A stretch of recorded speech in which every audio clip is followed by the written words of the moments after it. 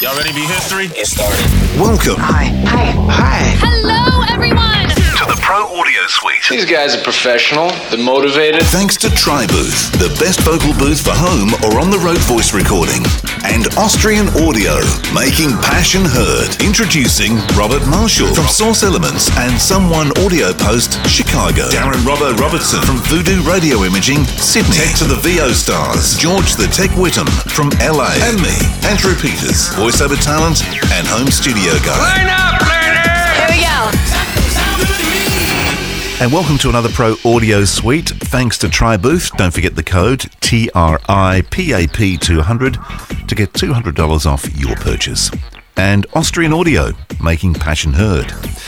Now, talk about hearing things. I don't know whether you're going to hear much residual noise in the files we're about to play, but while I was away, of course, I was still working and had to record in some pretty tricky environments.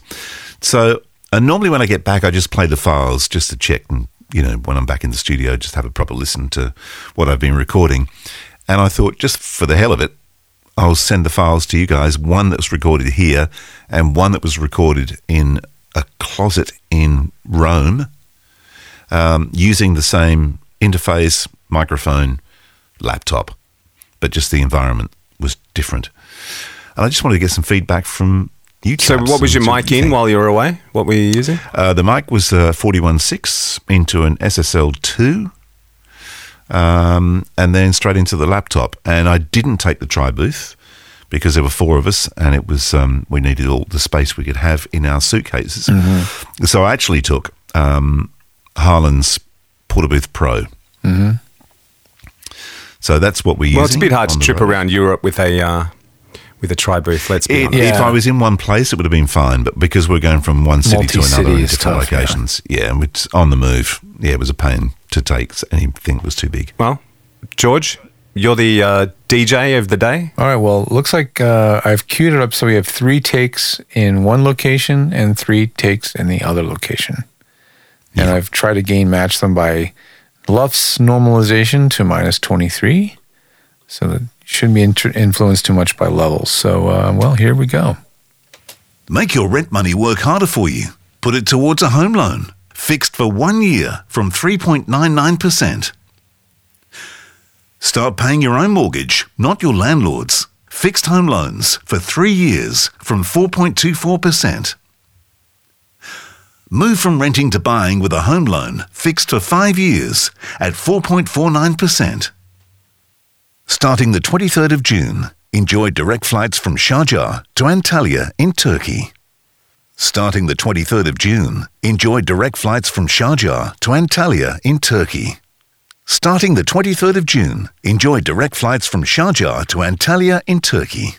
So they're both obviously very usable. They definitely have a different tonality, which is an interesting task to try to match them. And that I actually do have clients send me audio from the road and saying, can you make me an EQ to match my home studio? Oh, God. Which is it's challenging. It's a challenging thing to do sometimes when they're too far apart. But there's so many nuances, though. There's rooms, there's things that the room does to it, and there's proximity to the mic, and it's not just EQ. That's the thing, right? Well, I have a lot better luck when it's something like the TriBooth, where the room reverb is almost completely dead, you know? Yep. Then I have some brightness or some muddiness or whatever to balance. Mm-hmm. Sometimes the TriBooth sounds better than the home studio. Yeah. That happens sometimes because they're at home. They're in, say, a whisper room. It's a 4x4 and it's not acoustically tuned. It's boxy. And then they're in the TriBooth and it's not boxy. And it's like, oh, this sounds better. Yeah. So, what's the takeaway from this? Well, I reckon the first one is the away one, I would guess. Mm-hmm. And the second one is the in the studio That's what one. I think. Well, if you listen carefully, you can hear anyway that there's quite a bit of noise in the background. I mean, there's a level difference even. Yeah. But look, I mean, I sort of said this before we started recording. I think both are infinitely usable. There's nothing facially wrong with the location one at all. And obviously the studio one, well, it's your home studio. I don't know too many home studios that could top it. So there's not going to be any issues there, no matter what you're recording on, really, as long as you're sensible about it. So I liked them both. I think it's a good experiment, though, because like you said, it's the same signal path, but it's a great thing for people to hear how dramatically the acoustical environment will change the sound of the recording. Mm-hmm. Totally. And it's difficult. And because, I was on the move, so I was going from one place to another. So that was only one location, and each location was different, completely different from the or the others. Yep. So it was a constant, how am I going to make this one work? I think the one in Rome was probably the easiest because there was a walk-in closet that I could set up in, and there was like a comforter that was folded up, and I just dangled that across like an ironing board and a ladder and stuff like that on one wall. So at least I had one wall to the side of me that was had something on it, which I think helped. But I mean, the interesting observation I would make is we've just had to move house yet again. But both Tanae's home studios have been in a walk-in wardrobe. At the old place, we had one, and we've got one here. So same rig, pretty much the same sized walk-in wardrobes, but just a little bit of a different layout. They're only small nuances, but I can still hear the difference between those two rooms when I'm listening to stuff that she's done since we've been here. So it doesn't take a lot in terms of the size of the room to change what you're actually getting. Well, I mean, it's not just the mic and the size of the room, it's also the location of the mic in that room. Yes. Because there are these nodes, that build up in different dimensions, and like you could move that microphone over 4 or 5 inches to one side or the other, or front to back or whatever, and the sound will change in the same room. Yeah. So it's challenging to get two spaces to match perfectly if you don't match all the aspects. Yeah. And it's interesting, like I said before we started recording, I mean, a lot of people have pretty rudimentary setups at home, which are pretty well the same as what I take on the road, I guess. Right. So, and it's difficult. Well, soon you're going to be taking something different. Yes. Yes, indeed. Yeah. Sure will. No excuses then. Yeah. But you made a good point, though, George, before we started recording. You should share that. Oh, well, travel voiceover kits have been, they've been on people's minds every spring.